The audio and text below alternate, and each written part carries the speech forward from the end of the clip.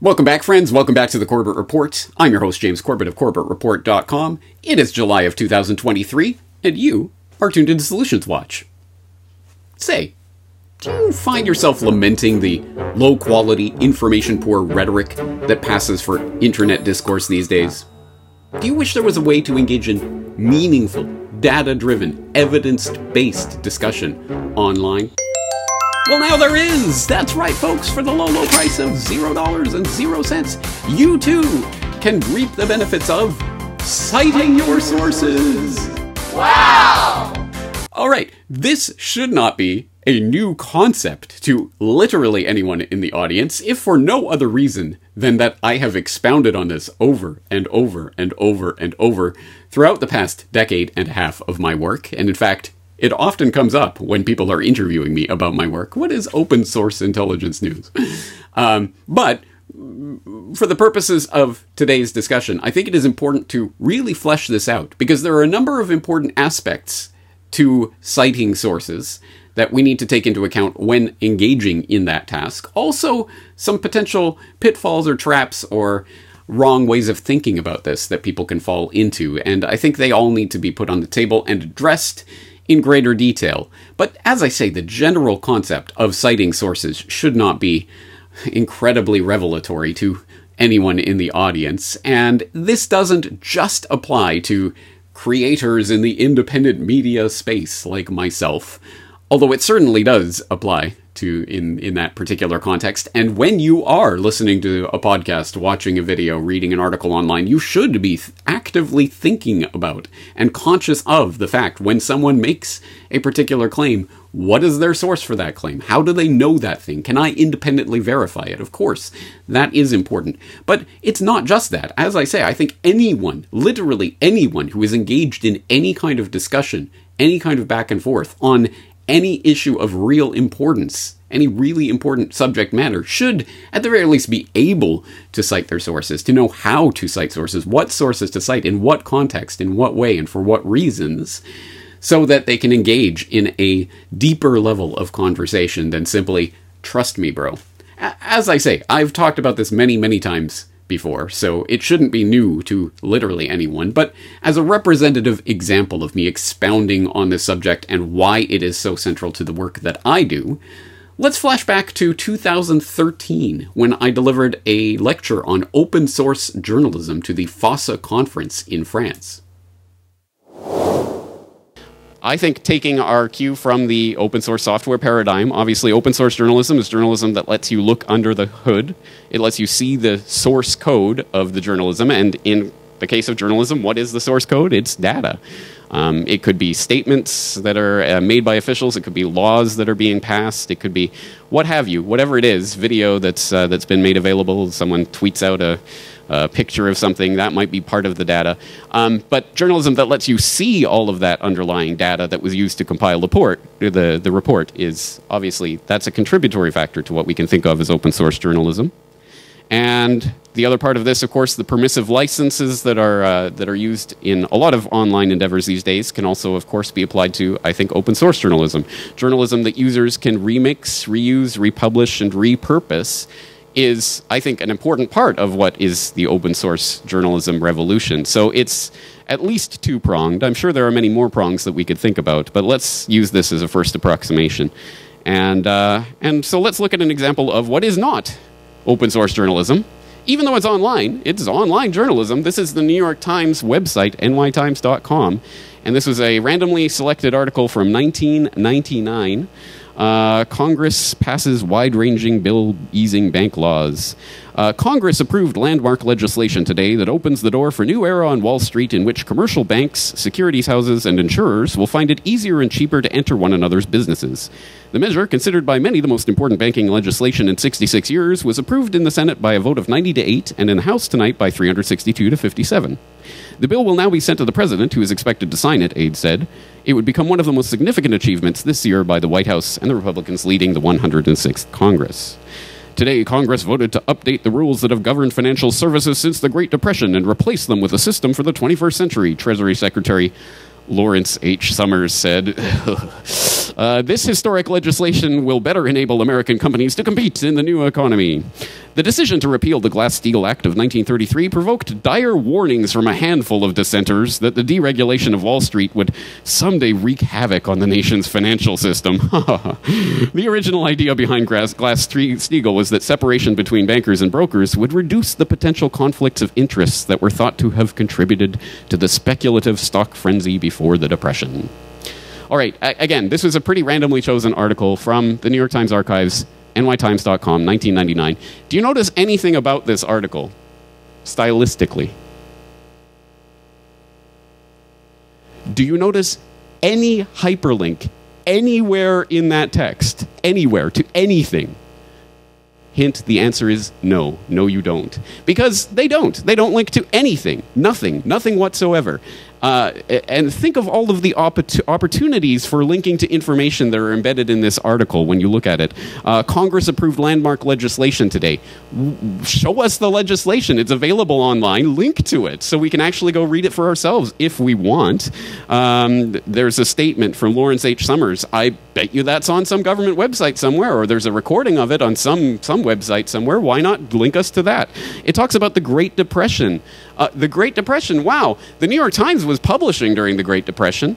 Wouldn't that be an incredible thing if they, curated some of their articles from the Great Depression, created a link so that you can go and find out more and browse through the archives? Even if you want to stay on NewYorkTimes.com, there are obviously ways that they could do that, and they could open up their journalism just a little bit so that you can actually go and see some of the underlying data of what they're talking about. But never fear, New York Times is cutting-edge journalism, and they're on board with this online news thing. This is New York Times 2013, a randomly selected article from just the other day. This is an article about Obama picking a new replacement judge for U.S. District Court, Circuit Court, Court of Appeals judge or something. Nothing of any particular relevance. But look at this. Look at this block of text that's embedded halfway through the article. Do you see it? Do you see it? I'll highlight it for you.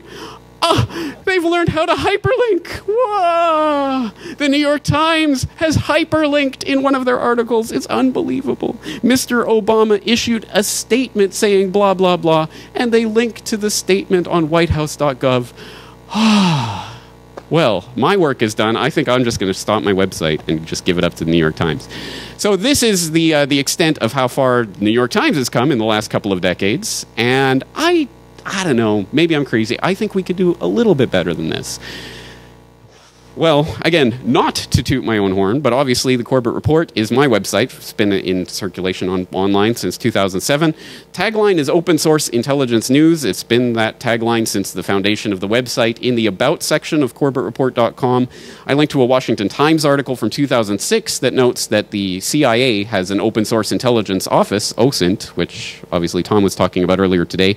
And the director of that OSINT center was talking about how these days most of the important information that the CIA gets is not from HUMINT, it's not from James Bond's, smuggling across the border and spying on people. It's not from SIGINT, it's not from the fact that they're listening to literally everything you say, do, and think, probably. It's from open source intelligence, what they find online, what they find in books, TV, newspapers, and online. And more significantly online. And I thought, hey, if it's good enough for the CIA, it's probably good enough for independent journalism. So open source intelligence news, that's where that comes from. And here's just an example. This is kind of the bread and butter of my website. It's my podcast, now up to 280 something or other episodes. This is an example of a recent episode. It's a half hour to 1 hour audio/video documentary type exploration of a given subject. In this case, it was Rockefeller medicine, exploring the Rockefeller Foundation's role in creating our modern concept of medicine. And you see the text, kind of the description, and the link to the YouTube version for people who are still stuck on Google. And there you go. Underneath every single episode of my podcast, there's a documentation list. Every time I mention a document, every time I play a video or play a recording or what have you, I'll link to that in the show notes with the time index. So you hear it on the podcast, you go look at the time, you go look it up in the show notes. There it is. You can go read it for yourself. Because my entire premise is that I'm not really doing anything other than presenting my opinion that's been gleaned from this and this and this and this and this source. Go look it up for yourself and come to your own opinion. But if you value the work that I'm doing, then yeah, continue to listen. All right, so far, so straightforward. As I say, this concept will not need a great deal of elaboration for anyone, but the details of how and when and why this is done are important because there are better and worse ways of citing sources. There are also, as I say, pitfalls that we can fall into with the what's your source question that I think we'll come to in a bit. But let's go through this again, for everyone. Some people out there may never have heard. I barely ever talk about it, but I do have a website. It's called corbettreport.com. And I would suggest you go there maybe once or twice if you are interested in my material, because that is where I will always be. Anyway, if you have been there recently, you probably know how this works, but let's just take a look at, for example, my most recent podcast on Further Down the David Kelly Rabbit Hole, which, if you haven't seen or heard yet, I suggest you do so. I think there's a lot of important information in this particular episode, and as always, when I make a particular claim or cite a particular article, you better believe I will have it by time reference and the title. At least for the podcast episodes, I do the time reference. Generally, in an interview or what have you, we'll just have a chronological, as it were, list of references and citations. But anyway, if I talk about it and it's of importance, it should be in here. For example, when I'm talking about David Kelly's last emails and his email with Judy Miller, dark actors playing games, oh yeah, okay, so you click on that link and you will get the free library link document of the Sunday Mail 2003 article, Dark Actors Playing Games, talking about and quoting those final emails and what they contained. And you can go and verify, was I quoting it correctly, accurately, in context, etc. So you can verify that for yourself. Or when I'm talking about the Anthrax War documentary, well, you can go and here's the link to the actual documentary. You can go watch it for yourself.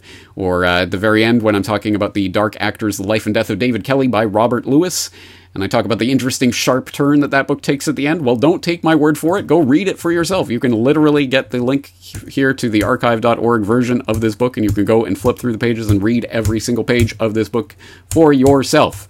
So it is available 100% for free for you that way. So again, if I talk about it, I do my level best to link to it. And I think it is important. Sometimes, I know there's going to be a million things that are cited in every particular podcast and every editorial. Sometimes far too much for the average person to go through for themselves. I'm not expecting that every person is going to look through every source of every show note in every episode that I ever do. That might be a form of madness. But certainly when something catches your ear, piques your interest, there's something you want to know more about, there's something you want to verify for yourself, well then go and check for it. So for example, in my recent Descent into Madness editorial series, which again, if you didn't catch, I suggest you go and browse through them. I think there's a lot of important information in this series. And for example, in this one on the weaponization of psychology, if you scroll down, existing users log in? Is this a paywall? I knew you were a shill, Corbett. I hated you from the moment I laid eyes on... Oh, wait. Click here to access the editorial for free. Okay, and then when you do, you'll get the free version of the editorial because my life's work is available for free. You're welcome. Descent into Madness, the Weaponization of Psychology. For example, that 1983 Dr. Walter Reich article on the world of Soviet psychiatry, I would hope you, if you're interested, give it a read. There's a lot of information in this 6,000-word article that I link up. Of course, the archive version, because I'm not going to link you to New York Times directly if I can help it. But you can read through the entire 6,000-word essay for yourself and discover a lot of really interesting information that I could only do my best to summarize and encapsulate in the couple of paragraphs in which I'm dealing with it here in this editorial. And likewise with the dozens and dozens and dozens and dozens of other things that I'm linking to. Did you read about the tranquilizing chair that Benjamin Rush was coming up with? And people like that back at the founding of American psychiatry, and information about the DSM and other such things. Especially, I bet you a lot of people did not click on this particular link, The Reestablishment of Peacetime Psychiatry by George Brock Chisholm. Who is he? Oh yeah, the man who would go on to serve as the first Director General of the World Health Organization. But I would highly suggest, if you're interested, check this one out. It's insane, and there's no amount of me saying it's insane that can accurately capture the essence of the insanity going on here. We need a cadre of millions of psychiatrists to go out and break the conditioning of the public that's been conditioned to believe in this morality and good and evil. No, we need to break that mindset in the public and live in peace and harmony thereafter, says George Brock Chisholm. Again, read it for yourself. It's crazy, but here's the actual document from 1946, and you can actually, again, go and read this for yourself, again, on archive.org in this case. But there's no dearth of information in any of the work that I'm doing of interesting sources to go through. Now let's take a look at the flip side of this, because unfortunately you may have noticed not everyone always cites their sources. So let's just take a random example of not citing sources. I don't know, the conspiracy subreddit. Yeah, I don't spend my time here at this point because I don't know if they've got an actual rule against actually linking to articles and information, but whatever it is, the only thing people ever do here is post screenshots of tweets and or headlines, and literally this is a screenshot. You can't click on anything. You can't actually go and read this article that people are presumably talking about in this comment thread. They're just linking to the tweet, and you can't click on that link. So if you want to find it, you'll have to take that headline and type it in, and then hopefully you can find the article that they're talking about. But sometimes they even clip out the headline, so you can't. It's really a guessing game of how to search for it. It's crazy. And I think it is important because time after time after time, I have seen this dozens and dozens and dozens of times on the conspiracy subreddit and elsewhere, where people are talking about a screenshot of a headline of an article, and you'll have hundreds of people commenting back and forth and talking about that screenshot of the headline and what it implies and blah, blah, blah. And you might have one person down at the bottom of the thread going, did anyone actually read the article? Because it's exactly the opposite of what everyone is assuming here, or something along those lines. It happens more often than you might believe if you've never thought about it. But let's look at a specific example. So here's a conspiracy subreddit post from the past week.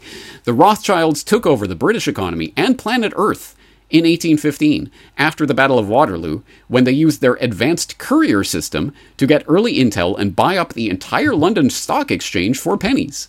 In 1913, they took over the USA by creating the Fed. Now we are inflation slaves. Woo, okay, that's quite the treatise, and I can think of a lot of different pieces, claims that in this, just in these few sentences, that might need citations to flesh them out in more detail.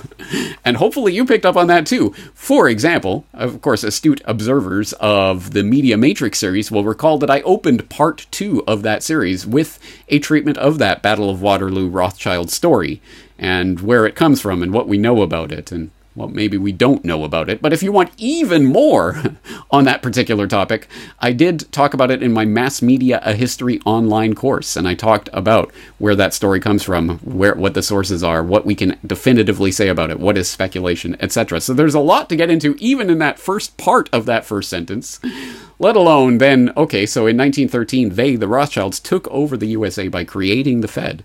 All right, okay, well, some bold claims, but luckily there are sources provided here in the form of screenshot. Of course, it's going to be an image, but anyway, at least this person was not only kind enough to flesh out the claim that they're talking about here, but to have a big blue arrow pointing to source. So you can't miss it. This is the source, guys. So the claim that is being backed up with this particular source: the Rothschilds created the unconstitutional Federal Reserve private money printing institution for the elites / bankers to buy up all the assets and steal all the plebs' money via inflation. Wow, quite a claim. And what is the source for this? Well, let's follow this giant blue arrow to the CIA. The CIA? What? I didn't know the CIA admitted that the Rothschilds created the Fed. Wow. Now, there's a lot to think about with regards to this and the game that can be played with citation and sources and linking to what source do you link to. There's a lot to think about with regards to this, because generally speaking, if you're in conspiracy realist spaces online or elsewhere and you're trying to prove your point, you generally wouldn't link to the CIA, right? Well, it's the CIA. Why would you be linking to... Oh, I get it. It is, of course, it's a deft move here because it's an admission against interest. Well, the CIA, of course, they know all the secrets, And they wouldn't want the public to know too much about the Rothschilds creating the Federal Reserve. So if the CIA is saying it, it's, well, there you go. Even the CIA is admitting this. It's so out in the open that even the CIA is publicly admitting this, right? At least that's the implication of this. But let's drill down on the details here, because there might be more going on with this citation than you might think at first glance. Secrets of the Federal Reserve, the London Connection, which must be some kind of article on CIA.gov. Unfortunately, it's not linked, but so you'll just have to trust me, bro. But anyway, Secrets of the Federal Reserve, the London Connection by E. Mullins. Well, I guess E. Mullins must just be some CIA agent, right? Who wrote some sort of report on the history of the Federal Reserve for the CIA. That's why it's on CIA.gov. That's why he's citing CIA.gov here, right? All right, well, I'm sure a lot of the people in the audience already know where this is going. Secrets of the Federal Reserve by E. Mullins? You mean Eustace Mullins? Yeah, I've heard of that, of course. And CIA? Well, at least publicly, officially, Eustace Mullins was definitely not CIA, right? He was a conspiracy realist, wasn't he? So what's going on here? Well, what is going on here? Well, specifically with regards to the Rothschilds creating the Federal Reserve and the way that this particular citation from this particular book is being used, with the big handy red arrow pointing to Rothschild representatives in this sentence. So you know, there you go. It's the Rothschilds that did it. And even the CIA is admitting it. There's so much more to talk about and interrogate with that claim and where it comes from and what it's saying and what it's not saying and how it's sourced, etc., etc. I could do an entire episode on that. And hey, if you're up for it, leave the question in the comment section, and maybe I'll do a questions for Corbett on this, because it's a fascinating rabbit hole in and of itself, just this one citation and where it's pointing to. But anyway, yeah, let's interrogate this a little more. Secrets of the Federal Reserve, the London Connection on CIA.gov. Well, again, there's no link here because it's a screenshot, but I've done the work. I can type in CIA.gov and do some searching, and hey, here it is. Yes, and here it is. CIA.gov absolutely really does have Secrets of the Federal Reserve, the London Connection by Eustace Mullins. And so you can go and check and make sure that quote that's being used here is actually in here, and it is. Although, again, I have so much more to say about that particular quotation and what it means and what it doesn't mean. But anyway, so it's on CIA.gov, but why? I mean, Eustace Mullins wasn't working for the CIA, at least not openly, right? So why is this on CIA.gov? Well, let's interrogate this URL a little bit more, because you'll note, of course, again, there's not even the URL, it's just CIA.gov. But of course, the actual URL here, CIA.gov/library/Abbottabad compound/48/ blah, blah, blah. Abbottabad compound. Where have I heard that before? It sounds familiar. I kind of dozed off during James's 5.5-hour Al-Qaeda documentary, so I some of the details slipped my mind. But let's just play a game. Let's just delete the end of that, and let's see what comes up if we just look at the Abbottabad compound link here on CI.gov. November 2017 release of Abbottabad compound material.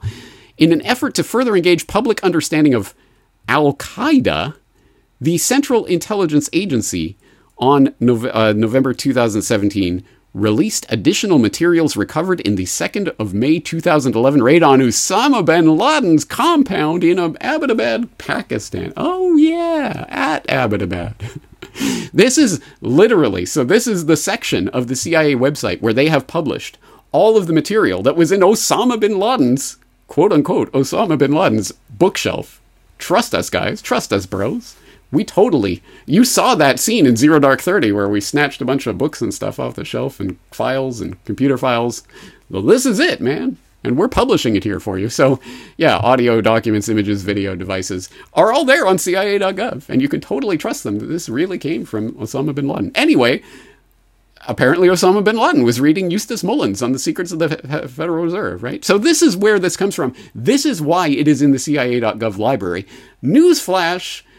This is a game. This absolutely is a game that people will play, and sometimes, I think, knowingly trying to trick you. Sometimes, I think people are just ignorant, but sometimes people, I think, are knowingly trying to trick you by saying, look, this book is in the CIA.gov library.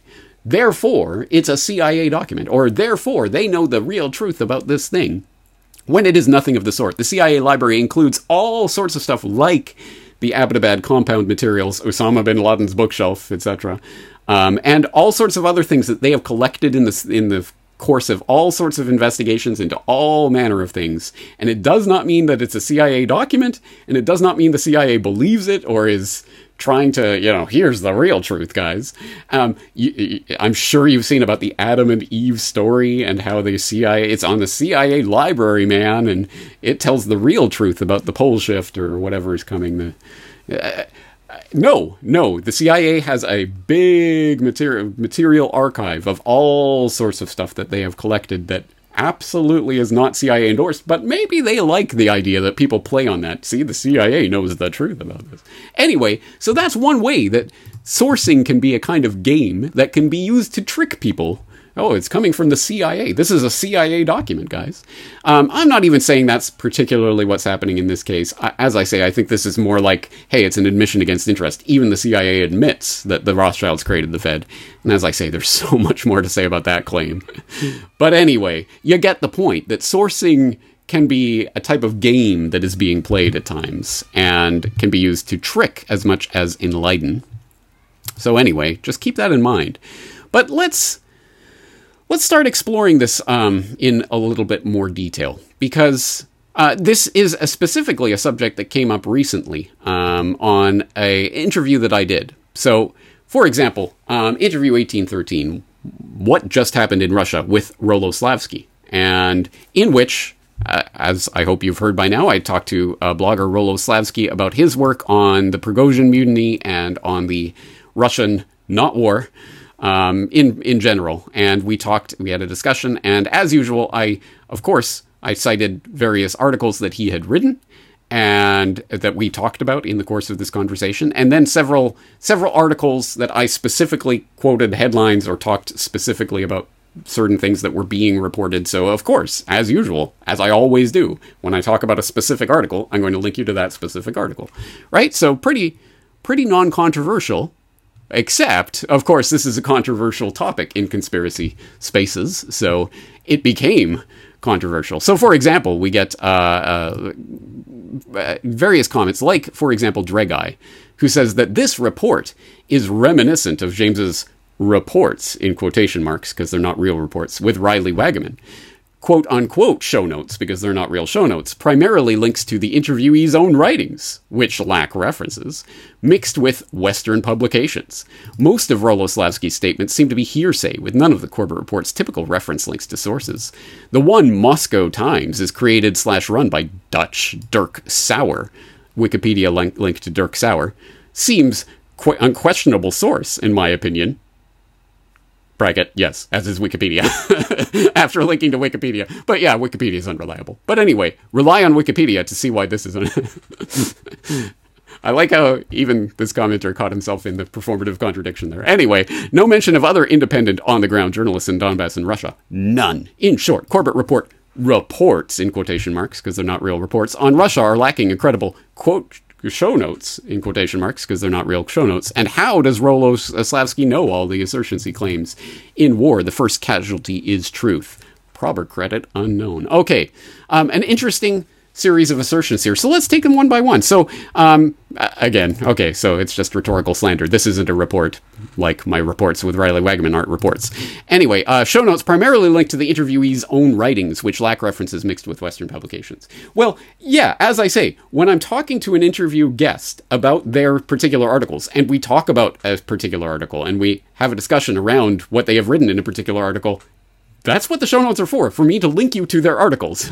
So, again, this is controversial because, oh my god, it's Rollo Slavsky. But take, for example, my recent conversation with Jakob Nordengard. And what do you find in that conversation where we were talking about his work on the UN apex body and all of that? Well, yeah, I specifically cite the articles that he wrote about that topic that we talk about in that particular interview, and the UN reports that we're talking about. I also link to those, that's the entirety of the show notes. His articles and the UN reports. Because what else am I going to link? Am I going to start linking to people who, who think that the UN is a great place because it has to be balanced. So you should link to it in the show notes, even though you don't talk about that in that particular interview. No, as always, as I always do, if we're talking about specific articles or videos or what have you that the guest has produced, I will link to those. If we talk about other specific reports or things that of general relevance, they will be in the show notes as well, if we talk about them specifically, exactly as I do in this interview with Rollo Slavsky. So, for example, we talk about various of his articles, which also, it turns out, are just hearsay with none of the Corbett Report's typical reference links to sources. Again, okay, so these are just hearsay, right? So, for example, we talk about various articles that Rollo had written on this subject in the past. For example, Wagner's Prigozhin issues most dire warning yet ahead of Ukrainian counterattack. So if you go and click on that link, you will find that as we were talking about in the interview, Rollo did break down a rather lengthy hour-and-a-half interview that Prigozhin had given earlier this year that made a number of startling claims. And Rollo basically broke it down into bullet points. So Prigozhin claimed this, Prigozhin said this, Prigozhin went on to make this point, Prigozhin made that point. And there's a lot of points because it was an hour-and-a-half conversation. Here are the bullet points. But Rollo's just making this up off the top of his head, right? He doesn't cite any source. Oh, wait, he does cite sources. You can watch the entire thing in Russian here, and when you click on that particular link, you're going to get the actual interview. Украинская армия готова к контрнаступлению. Ее сдерживают. Indeed. So if you speak Russian, you can go and watch this hour-and-a-half long interview, and you can verify for yourself if all of these points are true, or if Rollo's just totally making it up. Totally, you can go check it because the source is there. So anyway, I think there's a number of false claims that are being made here. But this one is particularly interesting. So he cites the One Moscow Times is created, run by Dirk Schauer. Okay, so that's an interesting point. Okay, so for example, again, in this list, there are a number of things. And as I say, almost all of them are specific articles that I had cited and talked about specifically in the course of this interview. So as usual, I'm citing my sources. This one at the bottom, towards the very end, Rollo mentions the Medvedchuk swap that took place, the prisoner swap for Azov prisoners for this Russian oligarch, the swap that took place last September. And so just as a way of documenting that took place, that prisoner swap took place, I, of course, do link to the Moscow Times article that documents it. Moscow's Azov-Medvedchuk swap inflames Russian hardliners. And it talks about the fact that the documentable, verifiable fact that there was an exchange of 215 high-profile Ukrainian prisoners of war for 55 captured Russian soldiers and Kremlin ally Viktor Medvedchuk, which sparked outrage Thursday among Russian hardliners and far-right figures. Okay, Moscow Times, you're right. Yeah, Dirk Sawyer and it's the Moscow Times. Yeah, it's not... this isn't a source that we are trusting about their interpretation of events. But the question here is the documentation of the claim that there was a prisoner swap, that took place. And Russia gave up hundreds of Azov battalion members, etc., for this Russian oligarch. Did that really happen? Well, okay, so the Moscow Times says it happened, and there's the link, but let's not take their word for it. Okay, so let's not take their word for it. Is the claim that is being made here the fact that the Moscow Times is unreliable, therefore this prisoner swap didn't happen? Because then you're going to have to provide some more information that prisoner swap didn't happen. I could cite dozens and dozens and dozens of sources that would verify this information. For example, we could turn, how about to antiwar.com? Was that a good enough source? Dave DeCamp? I cite antiwar a lot because it really is some of the most straightforward, just the facts sort of reporting. There's no flowery sort of expansion in these articles, and it's generally just the facts. But anyway, yeah, September 2022, Russia-Ukraine carry out major prisoner swap brokered by Turkey and Saudi Arabia. Russia and Ukraine carried out a major prisoner swap this week involving nearly 300 people that was brokered by Saudi Arabia and Turkey. Ukraine said Wednesday that it freed 215 people from Russia. 215 people from Russia. Where did I see that zany? Oh, yeah, in the lying Moscow Times. Yeah, okay. And then including commanders of the Nazi Azov Azov Battalion, who surrendered to Russian forces after the Battle of Mariupol. Among the 215 people were 10 foreign nationals, including 5 British and 2 Americans. In exchange, Ukraine released 55 Russians and pro-Russian Ukrainians, including Viktor Medvedchuk, a Ukrainian politician who has ties to Russian President Vladimir Putin, but previously led Ukraine's largest opposition party in parliament, Opposition Platform for Life. Okay, and more information there from antiwar.com. Am I allowed to cite that source? Does that mean that the Medvedchuk prisoner swap did happen? Can we now establish that? Oh, no, not yet. Okay, well, how about a Russian source? If you want a Russian source, I'll include it. And if you speak Russian, you can go read it for yourself, or you can find a way to translate it online. But here's a Russian source talking about this in great detail and citing the fact that, yes, there was a prisoner swap that took place. Or how about even more Russian? How can you get more Russian than TASS, the Russian news agency, right? Official Kremlin-approved propaganda straight from the horse's mouth. And oops, what's this? Oh, just the past couple of days. Yeah, you better believe there's been more confirmation of the Medvedchuk story in case you needed it. It's already been established, but there's been an update to that story in case you missed it. Zelensky says he returns to Ukraine from Turkey with Azov nationalist battalion commanders because this Russian war is totally about getting Azov guys. That's what it's about. Anyway, have all these Azov prisoners back. We just want our oligarch. But anyway, now Zelensky is coming back to Ukraine together with 5 commanders of the Azov Nationalist Battalion, banned and designated as a terrorist organization in Russia, who had been in Turkey.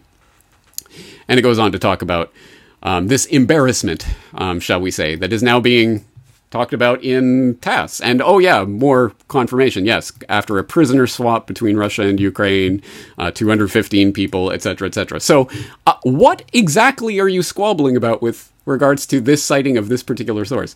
Okay, so I should have cited anti-war or Russian material or maybe TASS. Anyway, the prisoner swap did happen, and yes, that's not being debated. So again, what is the point of questioning that source in that case?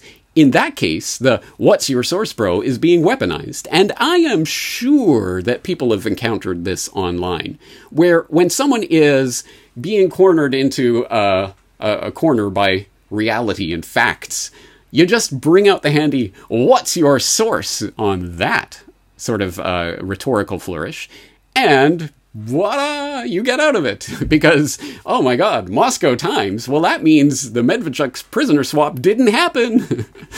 Wait, here's another source, and another source, and here's the Russian official propaganda news agency source. Well, is that good enough? What is it you're questioning? But by that point, everyone's moved on, and the conversation has moved on, and the doubt has been sown. Anyway, if you want more on this particular latest thing and how the Xenon 5D chessers are coping with it, you can check out Are You a Loved One Recovering from Xenon Addiction, where he talks about, that 5D chess master Putin has been tricked again, gosh darn it, by the Turks. Can you believe they let those Azov guys go?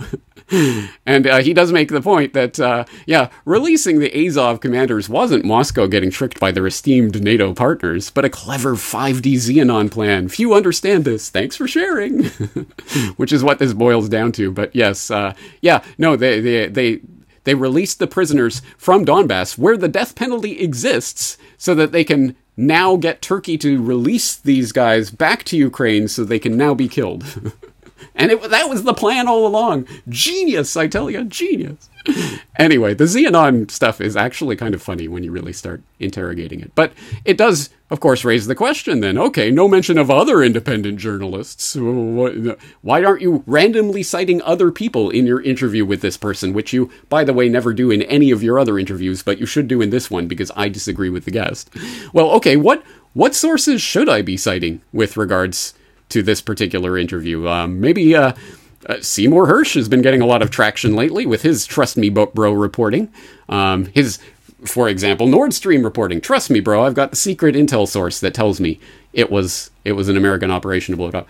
I don't need Seymour Hersh or his secret sources, trust me, bro, to tell me things like that. And I don't need him to tell me about Prigozhin's folly. But let's see. I mean, this was getting a lot of traction in a lot of the Xenon-type friendly places that I see online. Here's Mint Press News touting Seymour Hersh's groundbreaking Substack work on the Prigozhin mutiny and what really happened.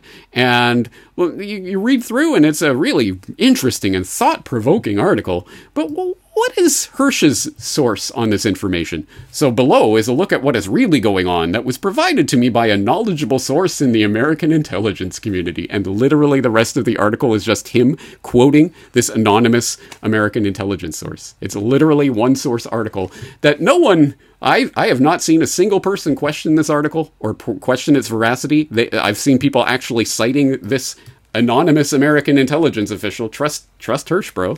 Taking his take at face value. Again, it seems really odd, except for the fact that people want to believe it. So when people want to believe something, of course, they're not going to question the source. They're not going to look at it deeply. When people don't want to believe something, they're going to question the source, even when it doesn't make sense to question the source. The Moscow Times, they're a propaganda rag. Therefore, the Medvedchuk swap didn't happen. Well, actually, it did happen. So what exactly are you questioning? So you see how this can be weaponized, how it can be gamed, how we can cite the CIA, that CIA agent, Eustace Mullins, and his Secrets of the Federal Reserve book, I tell you. Or, oh, you can't believe the Moscow Times, and they're reporting on objectively identifiable facts on the ground. So anyway, it's a game. There is a game aspect to this, and it can be weaponized like anything else. What's your source on that? And depending on your answer, the person will find a way to disbelieve what they don't want to believe. So there's a lot to consider with regards to this. And that's why, as usual, as always, as with, I think, everything that I cover on Solutions Watch, and as I've stated since the beginning, I don't think there is the single silver bullet solution. Just cite your source and everything will be okay forever. Well, what source do you cite, and how, and in what way, and in what context, and what does that particular source that you're citing, what does that imply about the bigger argument, etc.? Again, it can be weaponized and gamed like anything else, and it can be used as a way to distract from online discussion rather than forwarding it. And again, I'm sure we've all seen how discussions can get derailed by people making it into the source game. Well, I don't like that source that you cited. Well, here's another one. Do you like that one? Anyway, there's so much to think about with regards to this. But I just want to put this on the table of a way that we can start to improve, not perfect, but improve the types of conversations that go on online by being aware of the need for information to be independently verifiable, to at least be... I won't say that you need, because of course there are all sorts of things that we cannot independently verify. There's not going to be a ground rock source that you can provide for... the New World Order is a big, giant plan to cull the human population and keep us controlled for all time. I mean, there's a million different things in there that you would have to interrogate individually, and all of these things can be cited individually, but does it add up to that whole picture, and how much is speculation, and how much is... there's never going to be that bedrock source that will provide all the information for everything. But at any rate, the more that we engage in this task of constructing information from sources, I think the better off we will be. And I'd like to think that the Corbett Report is contributory to the type of discourse that I'd like to see online with regards to having sources and being able to back up what you're saying. Having said that, I have been, shall we say, disappointed over the years to receive emails from people about the latest documentary that's being passed around online. Oh my God, you got to see this, James! It's so great, and I'll go and look at it, and it's claim after claim after claim after claim after claim after claim that is essentially, trust me, bro, no citation needed, no citation provided. It's quite disheartening to see that people who presumably are interested in the Corbett Report because they like this type of work and the way that I do it, but will also gravitate towards things that are completely sourceless and go into the trust me bro journalism mold. Anyway, that's not what I do. I do open source journalism, and it is there on CorbettReport.com for your free perusal and hopefully edification. And as always, I don't know everything. I'm not right about everything. But I'm doing my level best to at least put the information out there the best way that I can, and here's where I get my information. This is the way I put this information together. And I have faith in the intelligence of the people in this audience to be able to think for themselves, put the information together for themselves in whatever way they wish, search more on whatever thing they think is most important. Disagree with me, of course. Come to your own conclusions. But at the very least, let's have a more informed and informative discussion with actual evidence to back it up. But having said that, I think that will do it for today's edition of Solutions Watch. I thank you for investing your time in this this exploration today, and I'm very much looking forward to talking to you again in the future. I'm James Corbett of CorbettReport.com.